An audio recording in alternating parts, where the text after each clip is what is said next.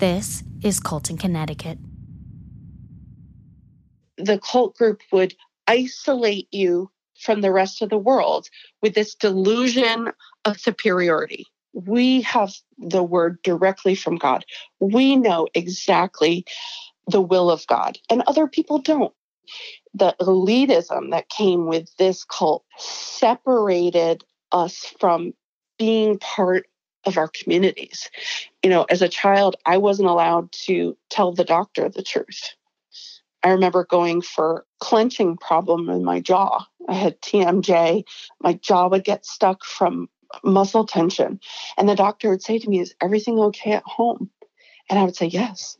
And he'd say, "Are you okay? Are you experiencing stress?" I did not know how to interact with an adult in the world truthfully because I didn't know what truth was. I didn't know how to say, "I'm not all right. This isn't normal," because abuse was my norm. And in high school, once a teacher referred me to the counselor. She obviously had called the counselor and said, "Faith doesn't look good. She looks like she has bruises on her neck. Can you call her down and talk to her?" And I remember the counselor calling me down and sitting there with my brow all ruffled, like, "Why are you talking to me? Like, what do you mean bruises? I don't have any bruises on me." And I remember looking in the mirror, like I remember now what I looked like looking in the mirror, and I had black circles under my eyes. I looked like I was so drained and unhealthy and abused. And there was nothing in me that knew that I could ask for help because it was ingrained in you. We are the children of God. We know God. Everyone else is of the world, and that will destroy you. They would isolate you from any type of help that you could get, any type of perspective that would give you independence. But you can imagine the mental torture I had been through since being a little girl and never had professional help for being sexually abused in the first place. Never mind the persecution that happened because I was abused and because that sparked interest and a subject for scrutiny. My mental state was fragile. It was very difficult to concentrate. It was very difficult to feel normal, to feel accepted, to feel safe, to feel natural. Once I reached the age of 15, I received a phone call one day from Jean Spademan herself. And it sounded a little like she was tired of the whole chasing Faith and hunting her down type of deal. So her words to me were, "Why don't you just let it go? Just give it all to God. Just make a change today and let's have a fresh start." And I remember feeling the biggest wave of relief I'd ever felt in my life. Like, oh my gosh, this might be over. This had been 7 solid years of honestly torture. And I was like, okay, yes, I'm all for it. Okay, God, I'm ready to, repent of everything and just leave it all behind. And I was willing to play the game and do what I was asked to do. But I honestly believed that she was the real deal. I really believed that she was a prophet and that I needed to do the things that she said. And this was my chance. I was like, okay, let's do it. So I made an outward confession and a repentance that was visible enough for people to see the crying and, to really earn this status of, okay, I'm different now. I was just starting high school at this time. And I felt like I was starting a new chapter. Like finally, their foot was off my throat. And I began to just take part in things and start to not be isolated anymore and start to be involved in things. I was finally able to breathe a little. I was given a little bit of wiggle room to just be accepted to a degree, even though I was watched very carefully. And there were many times still where I got phone calls and I was accused of spiteful jealousy and accused of murmuring and, disciplined for things. And the funny thing is that the other kids in the church, say there was a situation that involved a few of us where somebody was made fun of or somebody said something about someone, if a few of us were sat down and all questioned together by Mrs. Spademan or one of the ministry members, when the other ones would say they were sorry and cry and pray and come back, because, you always had to go away to pray by yourself and then come back. And they would tell you if you were repentant enough or not. They would tell you if you got through to God or not. Everyone else would get through to God and get forgiven, but not me. The targeting of me personally was to keep control of my dad and to get my dad to feel obliged to financially support their endeavors. I really do feel that money was a huge motivator in this group that held people down, foot on the throat, to finance. I really believe that Mrs. Spademan had something to prove. And she needed money to be able to do that, to be able to prove to her family that she was not trash, that she was not her past, that she was worth something, and she deserved people to support her. So when I turned 17, I was graduating high school, and I was about to start college. And as everything else in my life, from the time I was 18 months old, Mrs. Spademan's permission had to be asked. It wasn't approached as her permission. It was approached as, can you please ask God what he wants for faith? And the answer was that I was only allowed to apply to one school, which was UConn. I was only allowed to commute. I was not allowed to stay there for orientation.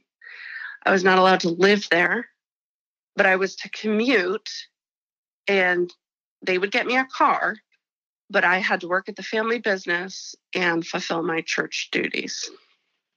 So I followed that plan because I didn't know anything other than obedience up to this point. And I began to do really, really well in school.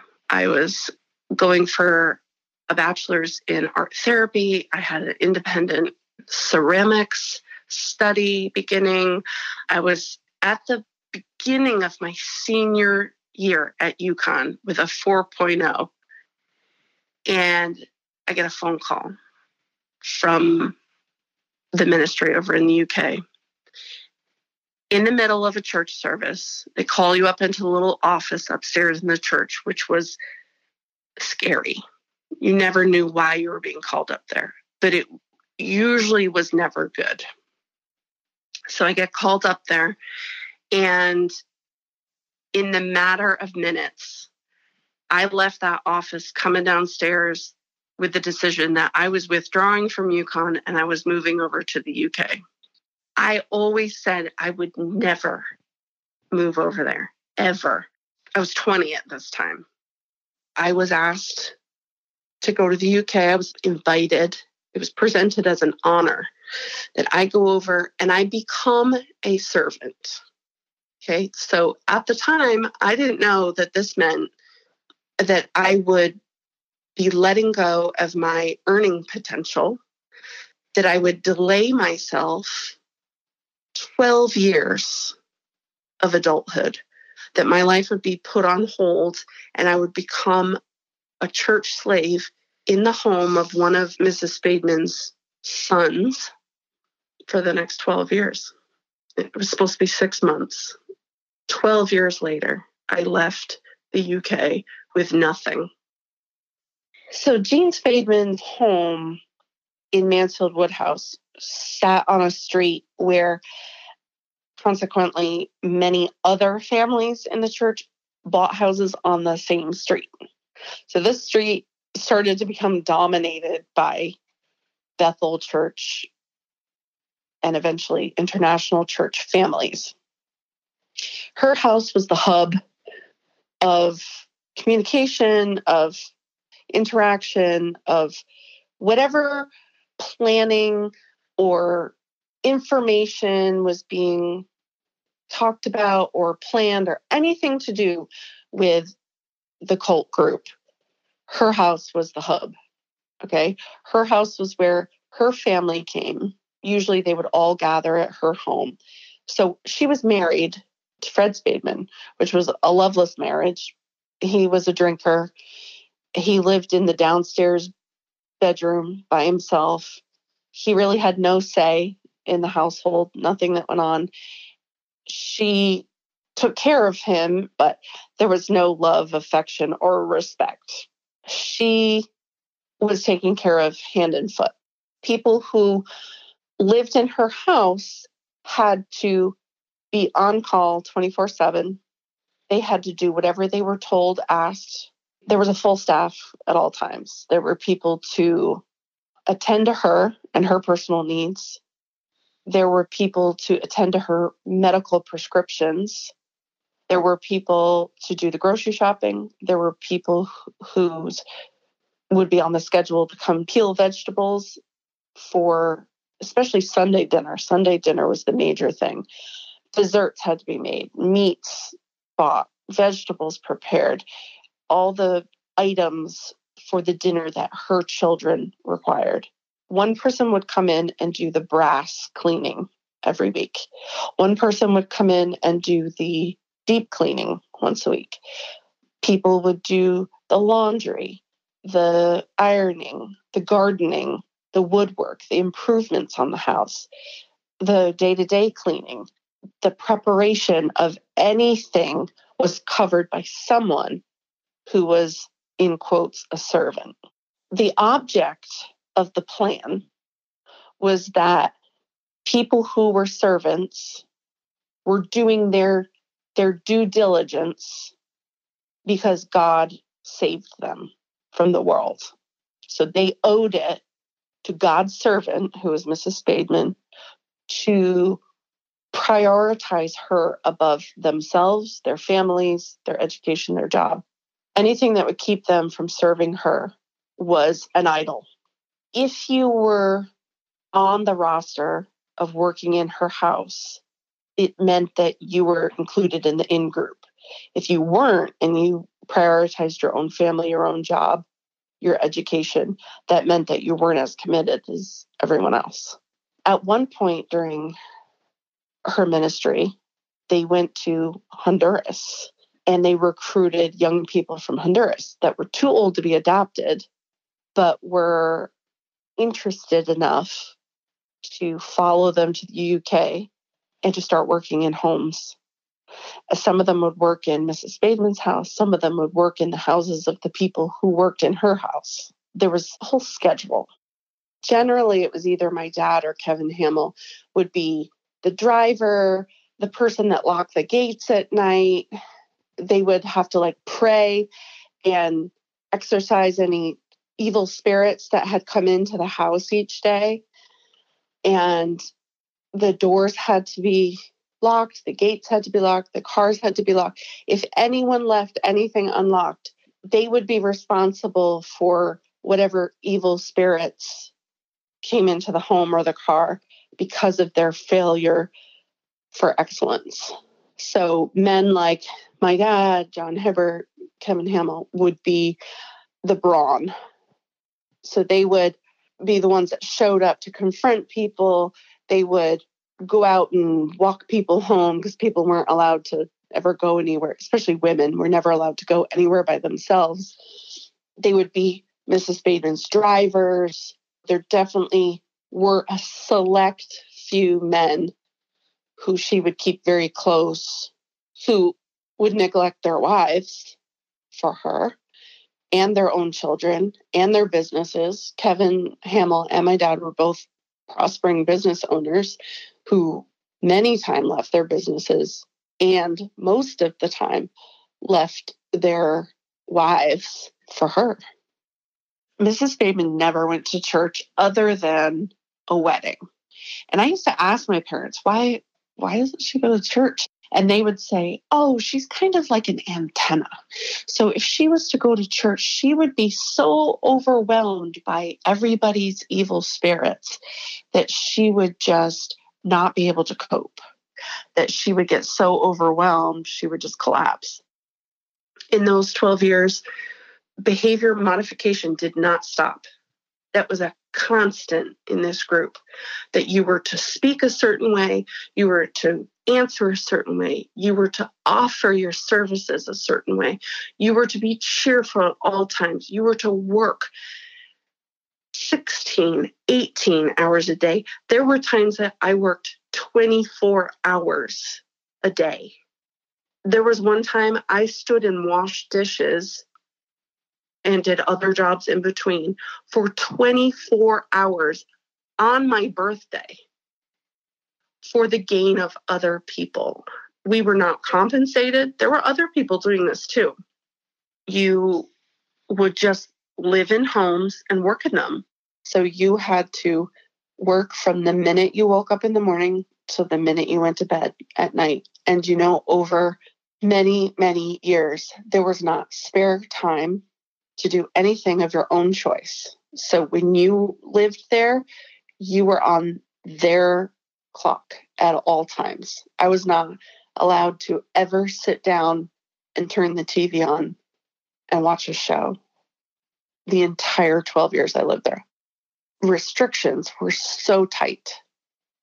If you lived over there, you were at their mercy, and your job was to do anything that was asked of you, because Mrs. Bateman's children were not Christians, and it was our responsibility to show them the love of God that they may one day accept Christ, which was a total scam. 4 out of 5 of her children were not even remotely interested in God. They had the church people serving them hand and foot, accommodating them, hosting them, lavishing them with fun and adventures, and taking them on ski trips and blessing them and doing all these things in the name of Jesus. I went over to her house one time and was required to help. There was no lounging. It was, if you're there, you're working. So I had begun to help the cleaning in the kitchen, and I made sure that the girls told me exactly what they wanted me to do. Tell me exactly.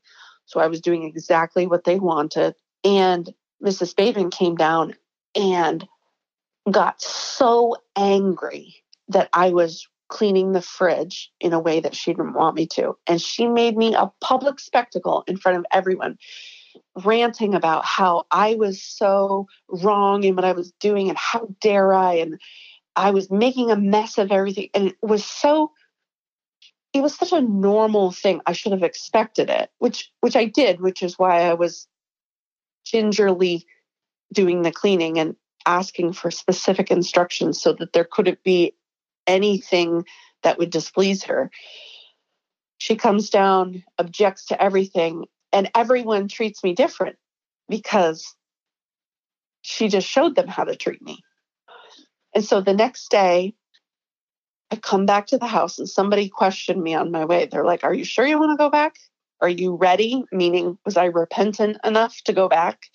And I said, yes, I'm ready. So I went back, and she was sitting outside on a bench. And I said something to the fact of, can I just talk to you for a minute? She wanted nothing to do with me. This had been the norm my whole life, especially my childhood. I was repulsive to her. I was too strong-willed, and she had lots of reasons why she didn't like me. And so I thought, well, this time there's no one else around. So I took full advantage of her being by herself, and I sat down and I said to her firmly but kindly, I was only trying to help you. I always try to help. And if something was wrong, I don't mind you asking me to do it differently. That's fine. And I'm sorry if that upset you.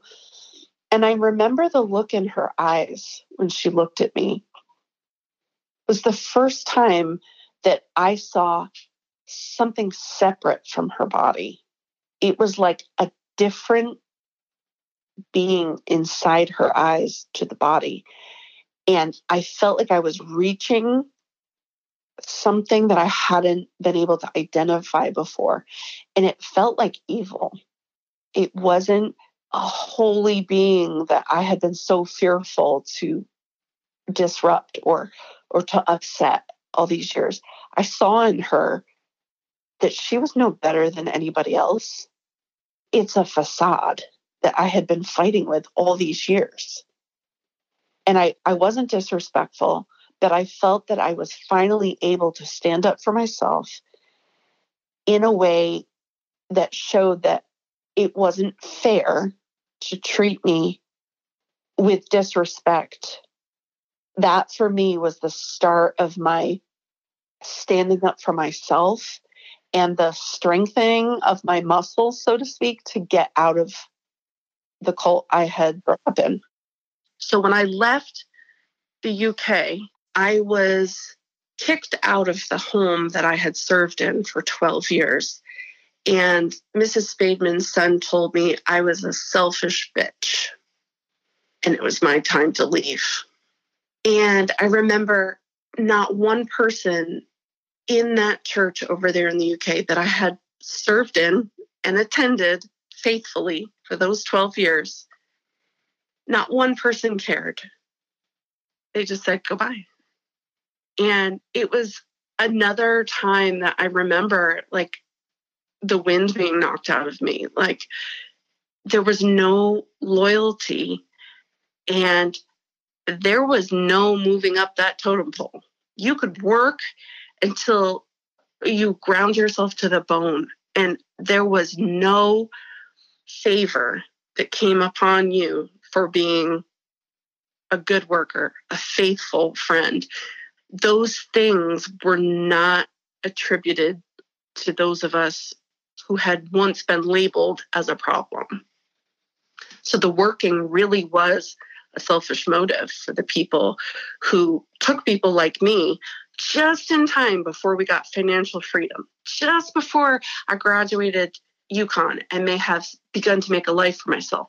Just keeping that control over people in the different phases of their lives. I left the UK, I came back to the US and began to serve in the church here in Connecticut again, which at that time was in its pineal phase. And the church was changing. You know, things were changing. Mrs. Spademan had died by this time. And it was funny. It was like people didn't know what to do with themselves after she died. She had been like a female priest to the whole group of people, as if they couldn't do anything themselves. They all had to go through her. And it was like, what do we do now that she died? You know, and so when people finally got it together, they started kind of changing structure and how things were going. And the focus became growing the number of people in the church. And I was beginning to be pressured by the pastors here in America, including my own father, to get people saved, to tell people the gospel, get them in your groups, tell them what to do. They need to be on time. There was lots of pressure and heavy-handed structure to how they were trying to grow the church. So they're trying to fill up the UK church. They're trying to fill up the Connecticut church. And more, I'm getting this sense of, I do not want to treat people with unkindness. I do not want to push people. I don't want to stand by the way I was treated. and watch other people feel even an ounce of what I felt. I was about 32 when I came back to the US, and I was starting to think for myself. And it's really sad to say that. It took me 32 years to start to think for myself. It started, a few years before that. It's a gradual process. But when you've been mentally abused for a very long time, you're delayed. And I could still see the delays today, and I'm in my 40s. But I was beginning to think for myself. I was beginning to encourage people with language that didn't sound like the group. And people started to hone in on me again.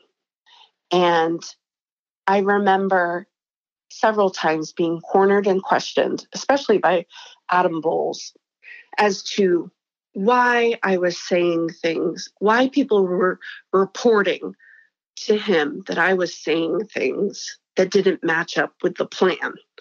And I never shied away from a confrontation. I was well-versed in confrontation.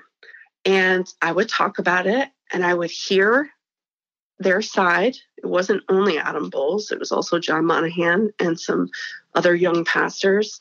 And I would always listen, but I would always stand up for what I felt. And what I felt was love towards other people. And then one night, I believe it was February of 2014, I had a meeting, and the leaders needed to go and meet at Kevin Hamill's house. So my parents were coming to the meeting, and as soon as I got there, I was whisked downstairs into the basement. Come to find out that my parents had arranged with Adam Bowles, John Monahan, and another young pastor to trick me into being interrogated in the basement. So they sat me down and they told me all the reasons that they had to accuse me of going against the group, essentially heresy, not playing by the book, and confronting me on all the ways that I was an unrighteous person and I needed to change my ways. And I remember not cowering to the opportunity to be treated like I had been my whole life. And I remember sitting up straight and confronting them right back, not taking their abuse. And I remember standing up after 3 hours of being interrogated in this cold basement by these 3 people who at some point got very out of hand. And I remember staying until I had been able to say everything I needed to say. And I stood up and I closed the door behind me, and I never, ever went back. That was the day that it all ended for me, that I was leaving this cult.